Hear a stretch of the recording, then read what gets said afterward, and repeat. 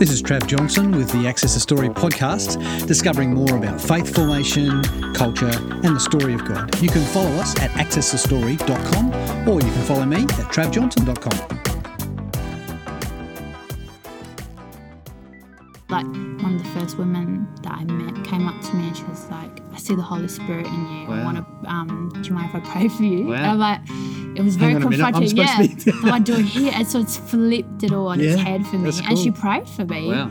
And she was high as a kite. But she also, like, I felt God's presence. Like, I knew God was still speaking through her. One day, someone is going to write a book on Beck Sellers. Beck is a chaplain in the northern suburbs of Adelaide and pioneering a youth outreach community in one of the most disadvantaged parts of our city. Her passion and unassuming nature are eclipsed only by the stories she tells of how God is changing lives.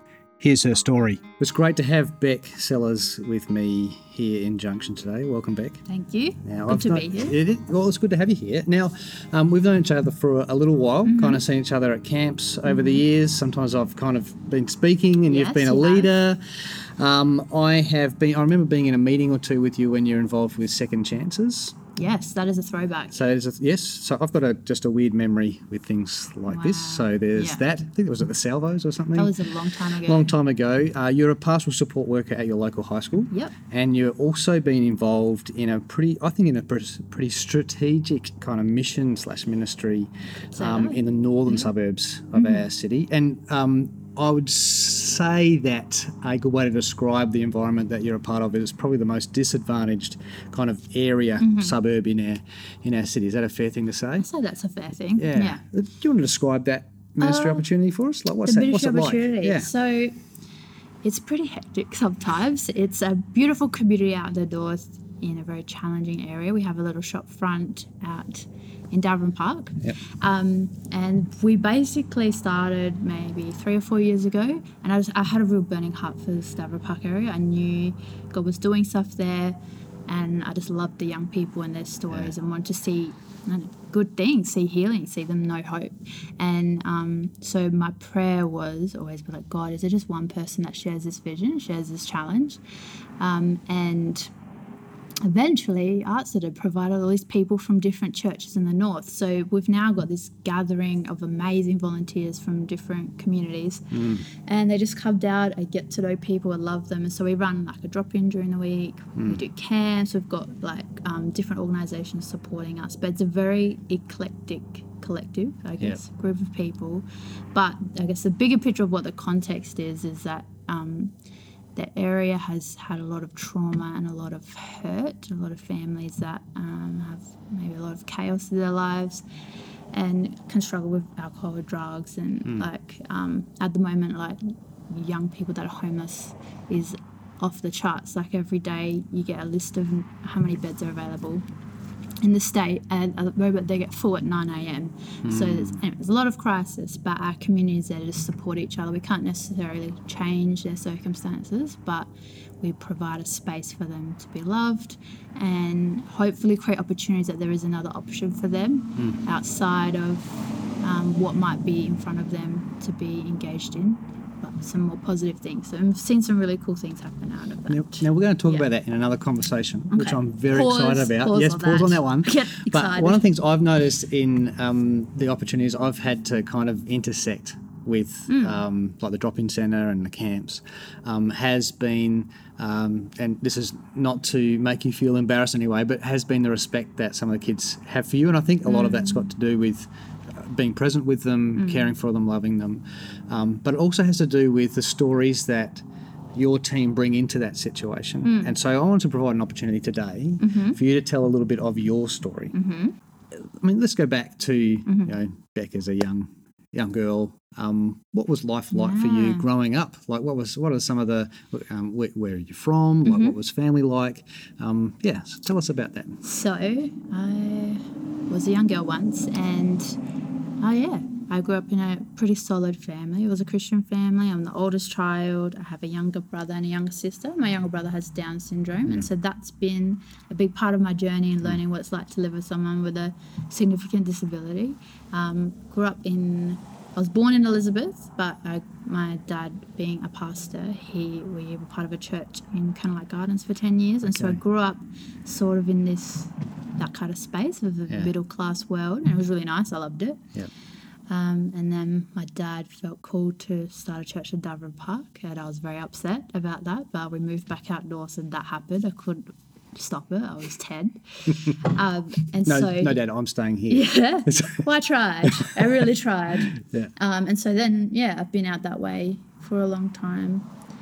But I was very active as a child. I did like every day of the week I'd have horse riding or tennis or netball or girls' brigade. I was always very hungry to learn and be around different people and different opportunities. So that's kind of a little snapshot. But I had a pretty happy childhood. Yeah. Yeah. So you've mentioned a few family members there. Important people in your life, and I guess I'm a little interested in what you learned in regards to what family life was like with your brother having Down syndrome, perhaps. And he's obviously an important part of your story as part of your family. Who are the important people in your life?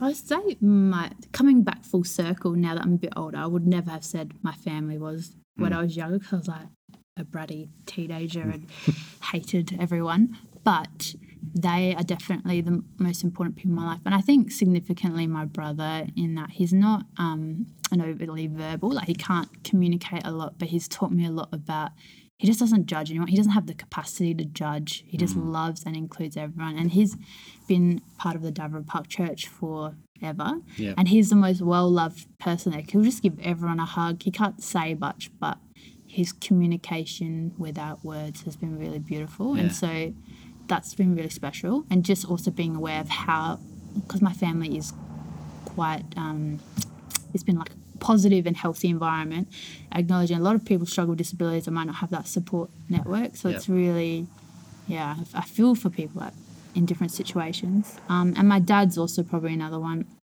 in that he's taken the high road, the narrow road in what he's chosen to do in starting a church, and has been there for like 20 years and committed and served in that space. And it's been really hard and challenging on our family and for him, but he's stuck with it and still chooses to love people and show up and not show judgment. Yeah. And so those two in particular, I don't know, their lifestyles have really spoken to me.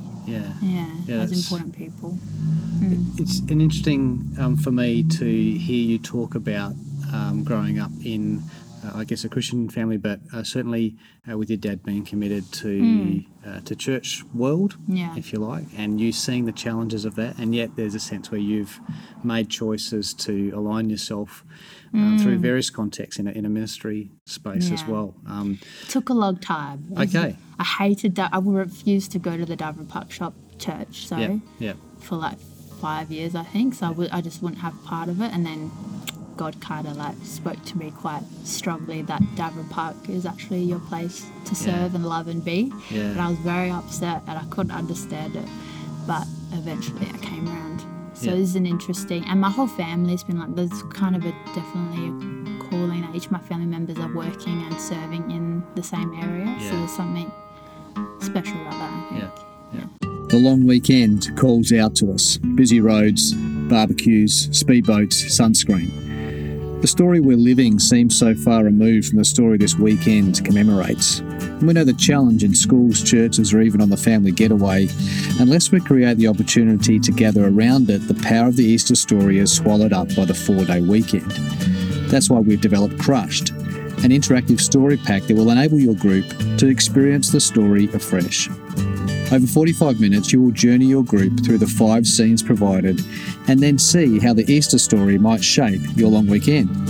Go to accessastory.com, click on the banner, and we'll send you this free story pack. That's accessastory.com. Now back to Beck. Hear how the challenge of God's mission is shaping her own character and the way she views the world. You've said not without its challenges. As you think about your story, and maybe you have to do with ministry, I don't know, it might be something else, but is there a challenge that you've faced that you'd see as maybe significant or... There's definitely been a lot of challenges in it that I've definitely confronted in my own personal character, I think, because I find the nature of the area I'm in, people are very upfront and real. And so I feel like I've had a mirror shoved in my face a lot of the times. So I've had to deal with things. Yeah. And also seeing so much, I guess, trauma and heartbreak and people that I've been very close to and work closely with that I can't actually do anything about their situation. I can't change the way that they act, live, and what's happened to them. So I have found that personally challenging, not that I've had all this trauma happen in my life, but always being around people that have and not being able to fix it, I guess, in my natural way. Like I know God helps heal. So I think I think it all came to a bit of a head this year and getting quite sick, I think, from partly taking a lot of that on and not, I guess, giving it to God or working through some of the things that I've seen and experienced through my different roles and spaces. And like, it's my community as well. So I live there, it's my place. And I think, that has been a big challenge. I know it's a bit vague, all of that, but I didn't want to get to a point where I hated it all. And I also am very conscious of the us and them. Like I don't want to operate from a space. I'm not separate from them and their issues is what's making me sick. But it's like I have all my own brokenness in every way. But I think I've just been really confronted with all that this year, and so that's been challenging. But I'm very thankful for that in that space. For what it's provided for me, and I just feel like I've been able to become a lot deeper and grow, continually growing as a person and in my faith, and have much more understanding about what other people experience, that life is far, far from perfect, and it never will be. I think as much as like I grew up in the Christian world and have quite a grounded family, it doesn't exempt me from this maybe ideal life Christian bubble that can exist even if we don't necessarily want it to look in that way. And so realising on this side of eternity, it's just not always going to go our way. And look the way we want. That people might actually end up killing themselves if you're walking with them through life, or go back on the drugs, or hate you for the rest of their life because of you're trying to help them, or whatever, different things. So that's been really confronting. It can be a challenge when we pour our lives into others, not to find our identity in the results or the outcomes. It can be a very, very challenging thing. Now, you've talked in terms of that being a challenge for you. I'm really interested, if it's okay, to talk about maybe some of the response to that. So there was a time in amongst this year where you've kind of realised, hopefully I'm not putting words in your mouth, but you've realised, things aren't okay. Something needs to change. I need to do something. How did you respond? What was the way in which you sought to resolve some of the ache or some of the cycle that you were experiencing? I think I just massively crashed, and I felt like it was just like all the pain of everything I had seen and experienced, or even like personally had, came at me at once. Like I just put it on hold to be like, no, I have to do this, I have to do that. Didn't quite roll out, always catches up with you. And so I just actually slept for probably a month. Wow. And that's probably the best thing that I needed. And then took a decent chunk of time off work and the ministry, and just had to really reevaluate, come back to who I am as God's child. Like I knew it in my head, but I think I just had exhausted myself to a point that it just gets a bit murky. And I just spent time in his presence a lot, and around good people that understood and encouraged me and supported me and gave me space. I think that was the biggest thing I was really grateful for, was people's gracefulness towards me. I haven't necessarily been graceful to other people when they've been in that place, so I really appreciate people didn't push me to do things or anything. It just gave me space I needed to heal. And I've just tried to make a lot more healthier rhythms. I've really been getting into just like meditation, like Christian meditation. So there's like a few different podcasts, and you just listen to the music and they read the scripture and soaking it in instead of like just taking this head knowledge thing. I think for me, that's how I connect. And so doing that every morning has radically changed my brain and just how I function and perceive my day. Yeah. And so just a mixture of those things have led to that. I think creating space for things like Christian meditation, reading the Bible and allowing that to seep into our hearts and the way that we're feeling. I guess prayer, music. There's a bunch of different ways that people look to centre themselves in faith. And it's really interesting that there's a sense where that has brought you to a place of healing and replenishment. And so there's been formation of faith in that for you. How would you describe your faith? Maybe if it's right now, or you could answer that question like over the years. But how would you respond to that question? How would you describe your faith? How is your faith? I would describe it as it's very simple and very complicated at the same time, which I think a lot of people would say. And I think I've definitely been on a journey of distinguishing the difference between what my faith is and from what I've grown up in. And I know a lot of people that grow up in whatever faith or tradition it is struggle with that, to personalise, I guess, what your own beliefs are. And I've definitely been on that pursuit of that. Like, I've really desired to understand my own faith, and I've put myself in really different situations. I was like, because I wanted to see where it is in action. I think my hunger and my understanding for my faith, I wanted it to not be just a set of beliefs or rules for my life, but I really wanted to see what faith looked like in other people's lives. And so, like, when I finished high school, I did a gap year of Bible college type, just exploring spirituality, and that was hugely formational for me. Basically broke down everything I've ever believed about life and built it back together, well, kind of. But all the more it helped, I guess, have a greater love for God. So I feel like my faith is strong in the sense I know that God is God, and I want to live my life in the way that He has designed and part of His story. I know that I have a place in His story. I just know that I am a weak human that like my own way a lot as well. So still learning that, and I guess I always will be.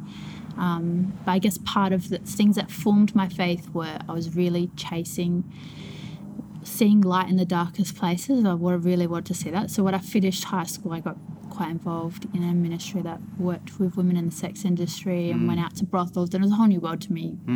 I was in a quite protected environment, but just to see, like, one of the first women that I met came up to me and she was like, "I see the Holy Spirit in you. I want to do you mind if I pray for you?" And I'm like, it was very confronting. I do it here, and so it's flipped it all on its head for me. Cool. And she prayed for me. And she was high as a kite, but she also, like, I felt God's presence. Like, I knew God was still speaking through her. And there's been so many moments like that. Like, there's been times of, I don't even know how, I've been running a Bible study at a brothel for 6 months. And it was just, like, now think about it, it's actually madness. But all the women would come and they're just so hungry to learn. And it wasn't me at all. Like, God was just using that time. And so seeing those things, experiencing that, going out to where I'm in Davern Park and seeing young people encounter God in an incredibly real way without all this Christianese language or understanding of what's what. Like the other week, we had a kind of Bible study with the kids, which probably looks quite different to maybe a standard Bible study. And one of the kids who's kind of new to the faith, like, I need to go around and pray for people. I feel like I need to pray. And he went and, like, laid hands on. He's never been to anything in his life. He went and laid his hands on people, and it was like the most prophetic prayers I've ever heard. So one point, and then he was like, "I just need to lay down. I feel so at peace that I'm going to fall over." Like, it was just so relaxed. Like, do you know what's happening to you right now? And it was just a very special that God meets them wherever. It's not something performed. It's not something that they have seen, but it's purely God. And so I think my faith is in hunger to find things that are purely God. The long weekend calls out to us. Busy roads, barbecues, speedboats, sunscreen. The story we're living seems so far removed from the story this weekend commemorates. And we know the challenge in schools, churches, or even on the family getaway. Unless we create the opportunity to gather around it, the power of the Easter story is swallowed up by the 4-day weekend. That's why we've developed Crushed, an interactive story pack that will enable your group to experience the story afresh. Over 45 minutes, you will journey your group through the 5 scenes provided and then see how the Easter story might shape your long weekend.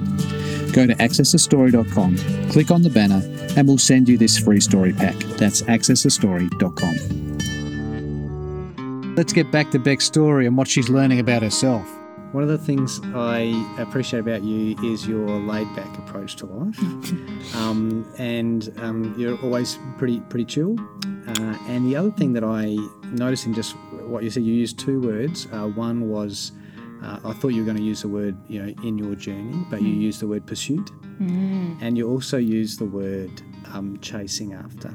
And so there's a sense where there's a tension that I'm kind of, I guess I'm kind of identifying in that Beck's a pretty chill person, but you're quite serious about chasing after God, and your faith is something that is important to you. And what's really interesting, what you've just said, is that you've found how God has formed your faith in the most almost obscure of places, like the surprising places. So thanks for sharing that. It's really good. I've just named a couple of things in regards to, how I perceive you, like you're pretty relaxed, and also, this is pursuit of faith. How would you describe you? What are the best ways to describe Beck Sellers?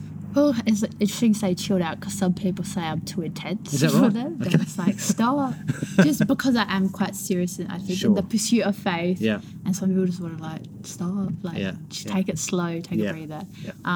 I would say I would be quite passionate. That's probably something people describe me as. And just in the spaces I'm in, probably compassionate as well, caring for those that have struggles. It's always strange finding words that describe yourself because you're never outside of yourself watch. But I also guess I'd see myself as a visionary in a sense, not in a title way, but in that I feel like I could see where God is moving in a space that He calls me to. So with Davern Park, I can just see what God is doing, what needs to happen, and it all kind of falls into place. And how, and not in a structural sense, but in a spiritual kingdom sense. If that makes sense. Yeah. And so I think I'm more and more refining that to be like, actually, not, instead of splitting myself over all these different areas of ministry, actually people do have specific skill sets or things in, what's that word, like you have things in your hand, things that you can give. And so I don't need to grab things from other people to be like, this is me, but actually what has God given me in my skills. So that, and maybe a bit of a mover and a shaker, like I like things to happen. I'm not gonna sit around forever. So having some time off this year was really hard for me because it's not, but it was very, very important. That's good. So in the Australian context, when we start talking about leadership and visionaries and being movers and shakers, there's something called the tall poppy syndrome, where others will cut down anyone who tries to put their head above everybody else. And so there's this tension in regards to go, okay, you've just named yourself as a visionary. Regret. Who do you think you are? Regret. But there is a sense of there's something refreshing about being able to name that and go, I do see some things. There are some things ahead of us, and I want to name those things. So my last question, in you telling your story, is what is it that you hope for in the future? What is it that you see? Oh, so many things. But I just really hunger and hope for God's kingdom on earth. Like it's not, and that's not saying it in a off-cuff thing. Like that's actually in a practical, tangible way. I think my hope for my future, I want to foster children. I want to be able to, I am living more and more in that space of open community and sharing life together in a really real way, and I guess to have just spaces open and available for people, because I think in all, like I'm still young, but in all my times of meeting people, especially in my local area, I haven't met anyone that hates God. I've met a lot of people that hate Christians, but a lot of people that just want someone to care or be interested in them, So I think my hope for the future is that everyone will feel that they will feel loved and have spaces where they can go and be part of to help the world be a better place. And I think my particular calling, I feel, is to Davern Park right now, but my hope is for the whole world to see that become a better place. But I know many people have said that, but if I can just do my little part of what God has in His story and what He's doing in the renewal of all things. If I can help be a vessel or used for that in any way, then I want to be that. I know I read the book The Irresistible Revolution by Shane Claiborne, and that was very formational for me in my faith. And there's a quote in there from Mother Teresa where it says, what is it? Because she was working in Calcutta, and all these people wanted to go work with her in Calcutta, and so Calcutta was flooded with volunteers. And she was like, everyone has their own Calcutta, you need to go find yours. Wow. And that for me, so that's where I feel like Darwin Park is your Calcutta. And I guess my hope is that people find their Calcuttas. They're not just in this, because I know so many people in my age group are just working's good, like everyone's working, but as in like not really sure what they're hoping for, what they want, or don't really feel like they've got purpose. And so my hope is people will find that purpose and find their Calcuttas. Yeah. That's good. Beck, thank you for sharing your story today. Thank you for listening. You've been with Trav Johnson on the Access the Story podcast, discovering more about faith formation, culture, and the story of God. Remember, follow us on accessthestory.com, or you can catch up with me on travjohnson.com.